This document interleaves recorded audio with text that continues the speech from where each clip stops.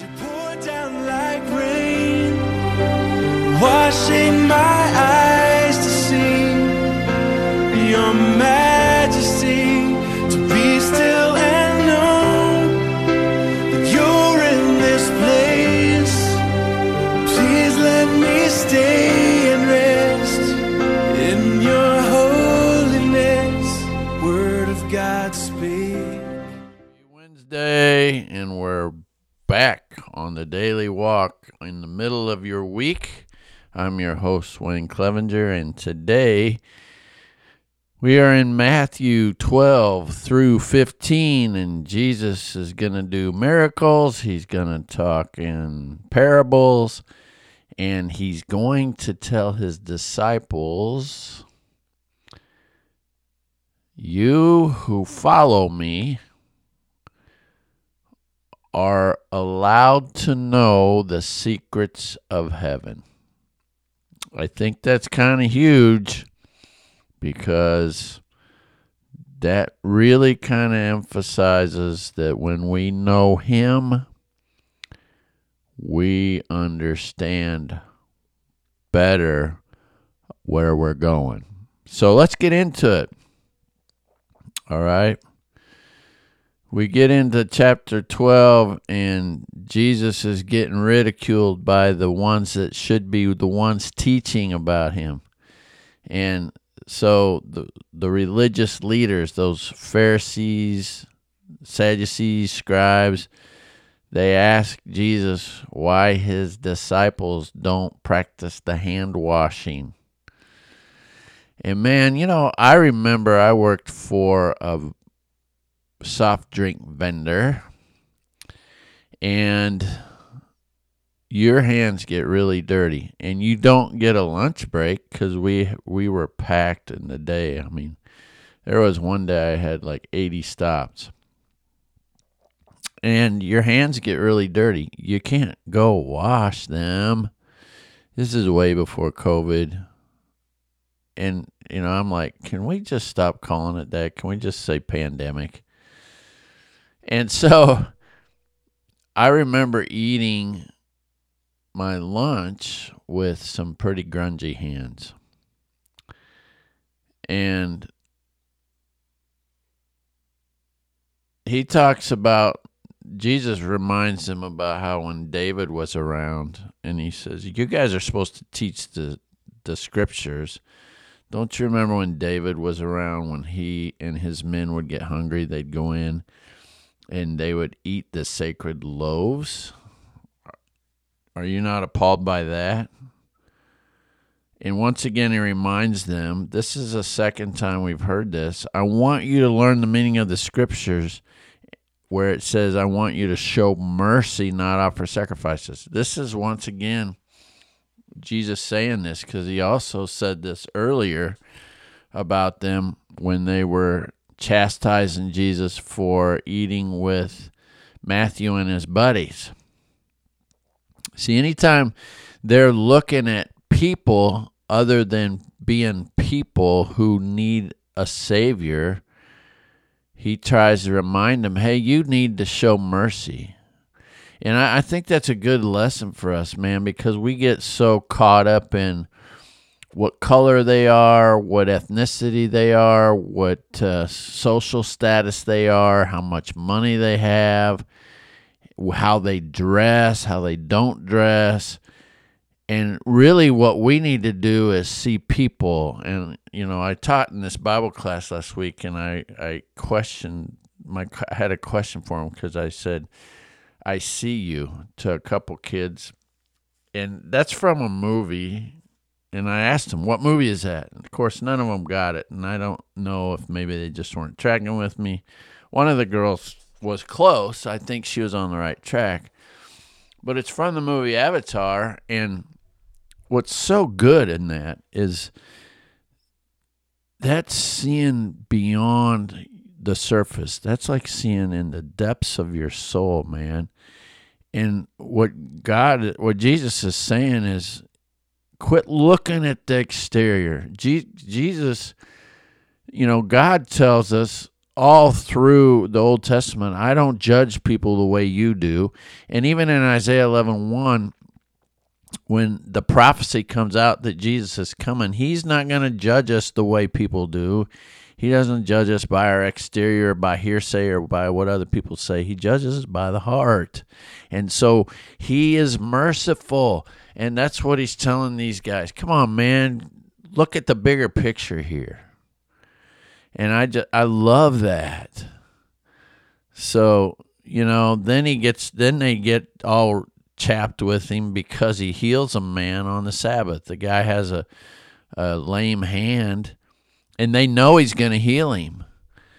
And so Jesus looks at these guys and he sees their scowl. You see people, even today you see people in church and you know that they're scowling because they know you're going to do something with that new person. And they've been at the church longer.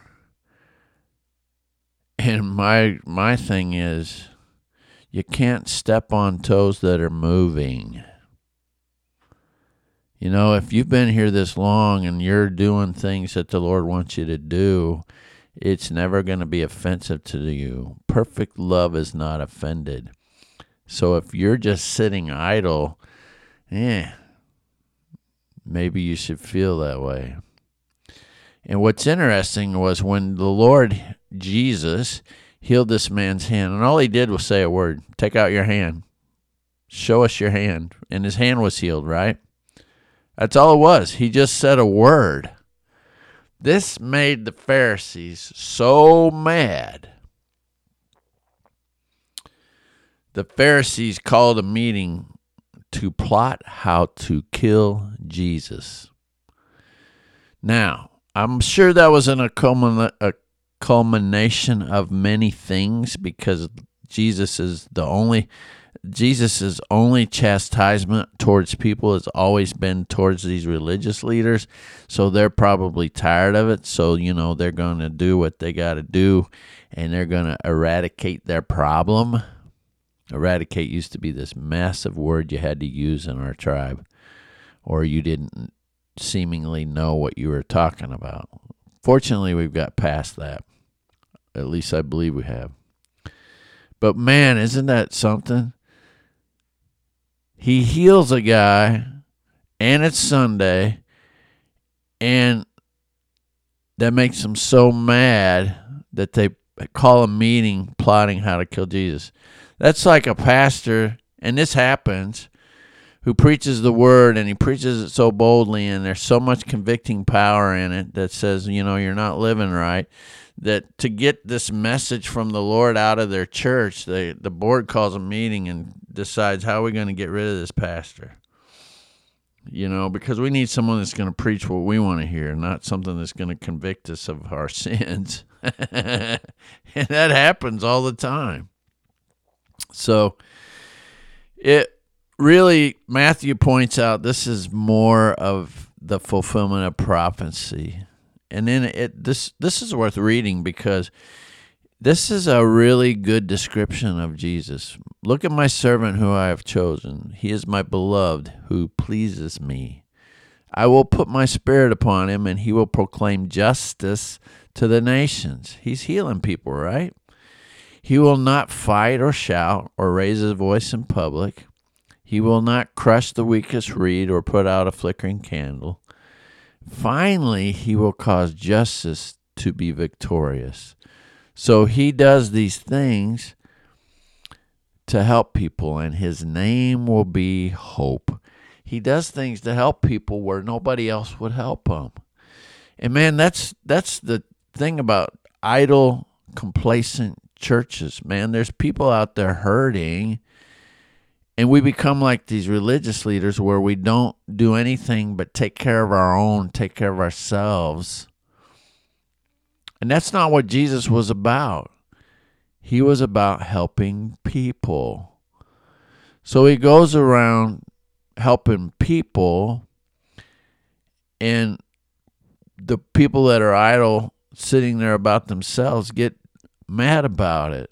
And so when you get a new minister in that wants to go out and help people, that goes against them. And kind of metaphorically, we plot how to kill the minister and get him out of there. No, we got our own group. And, I've been victim of that myself. So let's just praise the Lord. So Jesus is accused now because he can heal people, and he performs miracles where blind can see, lame can walk, and this demon-possessed guy who can't speak and is blind at the same time. Jesus heals him. And so the Pharisees think, well, because demon possession, blind and inability to speak, that's a demon. It's a demon for sure. So the Pharisees said he can cast out demons because he's a demon possessed himself, which, come on, man. So the Pharisees say he can do this because he's the prince of demons. And so Jesus says, what? Any kingdom divided by civil war is doomed. A town or family splintered by feuding will fall apart. So if I'm empowered by Satan, what about your own exorcists? They cast out demons too. But if I'm casting out demons by the Spirit of God, then the kingdom of God has arrived among you. See, Jesus will say the word God because God is his Father. He is God himself. We'll see in another gospel where he refers to I am a lot. And if we remember back with Moses, when Moses was like, who do I say sent me? God's reply was, tell him I am sent you, which is so cool how this all relates, right? So Jesus totally dispels this whole prince of demons things. He's like, no way, man. If I was part of them, I would make it worse. I would make that more demon possession, not cast it out. And then he here's what I love. He says, anyone who isn't with me opposes me, and anyone who isn't working with me is actually working against me. That is so good. That works today in anything we do, in any situation, organizationally, in the church, and anything that we need support with. If you're not working with somebody, then you're working against them. If you're just sitting there watching them do it all, then you're literally working against them. And that's truth. Because you're not helping the cause, and we need help. Everybody needs help.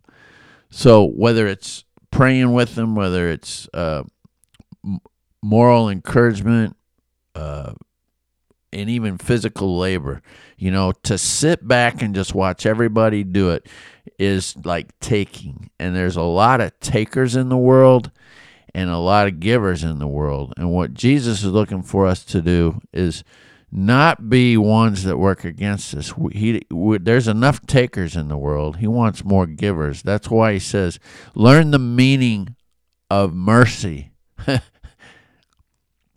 Have mercy and be a part of the organization. Don't just sit on the outside looking in and be opposing to it. Because if you're not working with them, you're working against them. And that's a fact. And I love that part. I got that highlighted. And he says, every sin, because, we'll learn soon that sitting around doing nothing is a sin of omission. For it's a sin to know what you ought to do and still not do it. That's in 1 Peter. Wow, that's some serious stuff, right? And he says, I tell you, every sin and blasphemy can be forgiven. And we got to think about that because, there's a lot of stuff we do that's just flat out, harsh, right? That's the word that comes to mind, is harsh. But there is one sin that's unforgivable, and that's blasphemy of the Holy Spirit. But see, that's so hard to do because you got to be in the Spirit to blaspheme the Spirit. And that will never be forgiven. And Jesus kind of expands on that. Anyone who speaks against the Son of Man can be forgiven. But anyone who speaks against the Holy Spirit will never be forgiven, because you got to be in the Spirit to speak against the Spirit, which means there's another spirit in you speaking against the Spirit. Are you tracking with me? That means you're not of God. And if you do something like that, you're in a place you should not want to be. That's scary stuff. And he says a tree is identified by its fruit. A tree can produce good fruit if it's a good tree, because a bad tree produces bad fruit. And we'll be identified by our fruit. And so that's when Jesus really jumps all over these religious leaders for their way of doing things and calls them a brood of vipers again. Man, I would not want to be called a brood of vipers. And he says, how can you, who are supposed to be good, speak such evil? And then here's something that I really think is we gotta mull this over.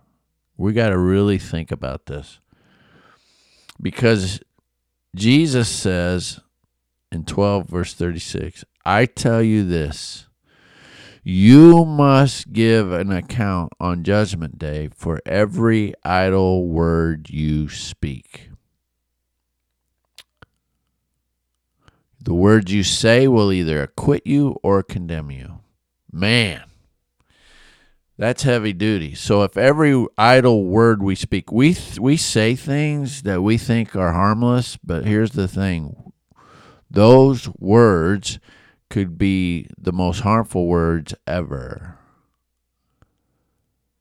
And I have a book written by my friend Dr. Rob McCorkle, and it's called Words, the Life and Death, the Power of Words. And it's Life and Death, the Power of Words. That's the world title. And man, that's so good. And it brings to light how the stuff we take for granted and the way we speak can really turn the tide on our day and everything about it. And it's a lot of times the idle words we speak. So Jesus says all this, and then they want a sign, and Jesus says, some miraculous sign. And Jesus says, the only sign you're going to get, you adulterous people, is the same sign of Jonah. Just as he was in the fish for 3 days, so will the Son of Man be in the ground for 3 days and 3 nights. So then he gets into the family of God, and he's like, all these people are my family. So we get to chapter 13, and it's the parable of the seeds, which is, the good ground versus the bad ground. And we got the footpath, the rocky soil, the thorny soil, and the good soil. And this is deep because, Jesus talks about the soils, and he tells his disciples, this is where he says, you, my followers, are permitted to know the secrets of heaven, the kingdom of heaven. And here's the interesting thing. This really says that when we abide in him and his word, he will reveal the meanings of what he's trying to say to us through that. So it pays for us to be in close relationship with him. And so the parable of the seeds has got multiple meanings to it, and Jesus explains it out. But here's what I want to say, and I'm not going to go through all that because that's got many, many sermons in it, and you can read that. But the good soil, here's the thing, the good soil produces a lot of crop, right? We know that. But the sower is responsible as well. The sower is responsible for sowing the seed as well. If you're sowing, it's important for you, if it's on a footpath, to make sure that you protect that so that you can get that into becoming fertile soil. Because sometimes, especially in third world countries, everything is like a footpath. If you put it on rocky soil, if you're a good sower, you do what you can to get the rocks out as you find them. Because like I was on a job site one day, and there's rocks under the soil. That can make things not work out. But as we know, we can put all the matting down we want, and the weeds and thorns will come up and choke things out. So even in the fields today, weeds come up. We have to keep cultivating. What am I telling you?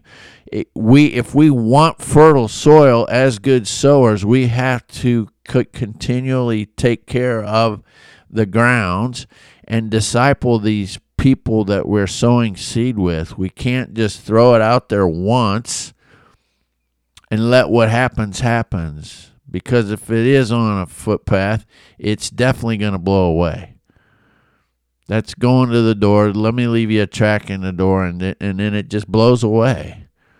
That's going to the door. We get to talk to somebody. We pray with them, and we leave. And they like it, and then the next time something bad happens or something challenging happens, it's gone. That's going to the door, and we get to pray with them. We get them in the church once, and then the first time they get into something serious or challenging, the challenges of life choke out whatever they gained. No, because we're not there sowing and keeping sowing into them. We have to disciple these people. And that's all I'm going to say about that. Because then Jesus goes on about the parable of the wheat and weeds and how, if we just throw the seed out and the weeds come too, we're just going to let it grow. And then at the end of the time, we'll separate the good crop from the bad crop. The bad crop goes to hell, the good crop goes to heaven. But I'm telling you, as sowers, we're going to be held responsible for that. He's going to hold us to that, and that's going to come up. The mustard seed, that's cool. If you ever see a mustard seed, it is like a pinhead, like a straight pin that you use for sowing. It's that size. But it grows to be a super humongous tree or plant. And it's huge, and birds can nestle in it. That's what the kingdom of heaven is illustrated like. Man, it only takes a spark, And he likens it to yeast too, where a little bit of yeast goes a long way. And so then Jesus takes time to just explain all this stuff, because the secrets of heaven. And it's really good. He goes to his hometown, and people reject him. And that's often, my friend goes through that a lot of times because he's from a town that he has a burden for, and people knew his past, so they're very apprehensive, and he has a hard time there. So chapter 14 is about the death of John the Baptist. King Herod didn't like the way he was always telling him, hey, you can't marry your brother's wife, and so he imprisons him, and then his wife actually gets a chance to get him beheaded, so she does. And then what's really cool is it's the feeding of the 5,000. Excuse me. So he feeds the 5,000 with 5 loaves, 2 fishes, picks up 12 baskets of leftovers. Jesus is the great multiplier, folks, and I'm abbreviating this really big so we don't go too long. But whatever you got, his question to you is, what do you have? What do you have? Bring to him what you have, and watch him multiply it. And not only will he multiply it, he will give you, and man, I could give you a testimony on that and how that worked out for us just recently with the college stuff we got going on. 2 kids in college is not easy. But the Lord, I said, this is what I have, Lord, and the Lord multiplied that, and we had we had leftovers. So let me just put it that way. God is so good. God is so good, man. And then Jesus sends the guys across to the lake to the other side, and they leave, and then he goes to pray. But as he's coming across, he's walking on the water. And when they see him, and they're like, oh, it's a ghost. And Peter challenges. This is the only gospel this story's in there like this. Matthew, okay? And what's really cool is Peter says, if it's you, let me come to you. And Jesus says, okay, come to me. And so Peter goes over the side of the boat, and he too is walking on the water. But here's the interesting thing. As he's walking on the water, you keep your eyes on Jesus. This is an Audio Adrenaline song. If I keep my eyes on Jesus, I can walk on water. But he sees the waves and the wind, and he starts sinking, and he cries out, help me, Jesus. Here's my thing on this, people. When we cry out to Jesus and we want him to help us, we can get through anything. But a lot of times we get distracted by the circumstances around us, and it seems like we become overwhelmed. Here's what we need to pray, and this is what I pray often. Lord, help me keep my eyes on you and not the waves around us. Because when we keep our eyes on him, we stay on top of the situation. And in Peter's case, he would have stayed on top of the water. Now, of course, Jesus reaches out, grabs him by the hand, and picks him up, puts him in the boat. And then the waves stopped. It says the water calmed. And then they're like, whoa. He truly is the Son of God. And that happens to us a lot of times. Jesus picks us up, carries us through, and then we're like, oh, man, he's so awesome. We love you, Jesus. Thank you. But the fact is, if we would just keep our eyes on him, we don't have to get all angst about the circumstances around us. We can just stay true to what he's already offered us. When he said, come to me. Remember, we had that verse earlier where he said, come to me, all you who are weary, and I will give you rest. Well, even if it means walking on water, if we just keep our eyes on him and not the circumstances around us, the waves around us, he takes care of us. And man, that's so huge. So, 15 we get to, and it closes out with some really good stuff, because once again the religious leaders are trying to pull the holier than thou card, and Jesus calls them out on it and says, you people honor me with your lips, but your hearts are far from me, which is from Isaiah, a prophecy from Isaiah. And he says their worship is a farce, for they teach man-made ideas as commands from God. He says, man, you guys are telling people they got to do this when they really should be following God's will. And he's more concerned about the age-old tradition that they have of hand washing, which I probably already said something about that. But here's the thing. Jesus is like, this is what gives you permission to eat whatever. It's not what goes into your mouth that defiles you.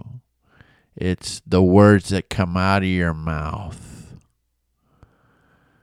Woo! Because from what comes from the heart are evil thoughts, murder, adultery, sexual immorality, theft, lying, and slander. That's what defile you. Eating with unwashed hands will never defile you, which I'm thankful for, because my hands have been dirty many, many times. And then there's this Gentile woman who's got a daughter that's afflicted with an illness, and she asked the Lord to heal her. And the Lord's like, it's not my time yet, really. And she's like, yeah, but if I could just get the remnants, the scraps, like dogs get scraps from the table, if I could just get the scraps. And he's like, man, what great faith. And she's a Gentile, She's a Phoenician woman, and which we'll get out of another gospel. And the Lord's like, man, I haven't seen this kind of faith anywhere. So, yeah, your faith is great. Your request is granted. He just says the word. And when the lady goes back, her daughter's healed. That's awesome. So we close out this chapter. Remember, he feeds the 5,000, and Jesus shows the people, excuse me, that he is the great multiplier. Don't forget that, because now there's 4,000 people. He don't just stop with 5,000. He does it again with 4,000. But here's the thing. What I get out of this is he's just fed 5,000 with 5 loaves, 2 fishes, right? Gets 12 baskets of leftovers. And he says, hey, let's feed these people. They're going to be tired. There's a long way to go. And the disciples hit him with the same question. How are we going to feed them? And I'm like, I would think at this point, it would be like, okay, what are you going to do? You want us to go see what we have? But instead, that's how they respond. How are we going to do that? Where would we get enough food? Here in the wilderness. Excuse me. And once again, Jesus says, what do you have? And they go, well, we got 7 loaves and a few small fish. So once again, Jesus, the great multiplier, breaks bread, breaks fish, and they feed them all that they want. Now, it's 4,000 men, but there's women and children too, so you can figure there's way more than 4,000, right? So if each man's got a woman, that's 8,000, and if each one of them has, let's just say they have 1 kid, just for the ones that don't have any kids, now we're up to 12,000, all right? Just for sake of argument, let's just put that out there. They're all fed, and they get 7 baskets of leftovers. What a great multiplier. I don't know about you, but if I was in those shoes, I would have to say, Lord, here's what I have. What you going to do? Help me, Jesus. And man, if we had to do that in our life. So today, here's what we got to do. Know that your Lord loves you. And if you're going through circumstances, keep your eyes on Jesus, not the circumstances. And say, Lord, this is what I have. Help me through this situation. And just watch him. Watch him go to work. Have a great Wednesday. We'll see you tomorrow. Be blessed.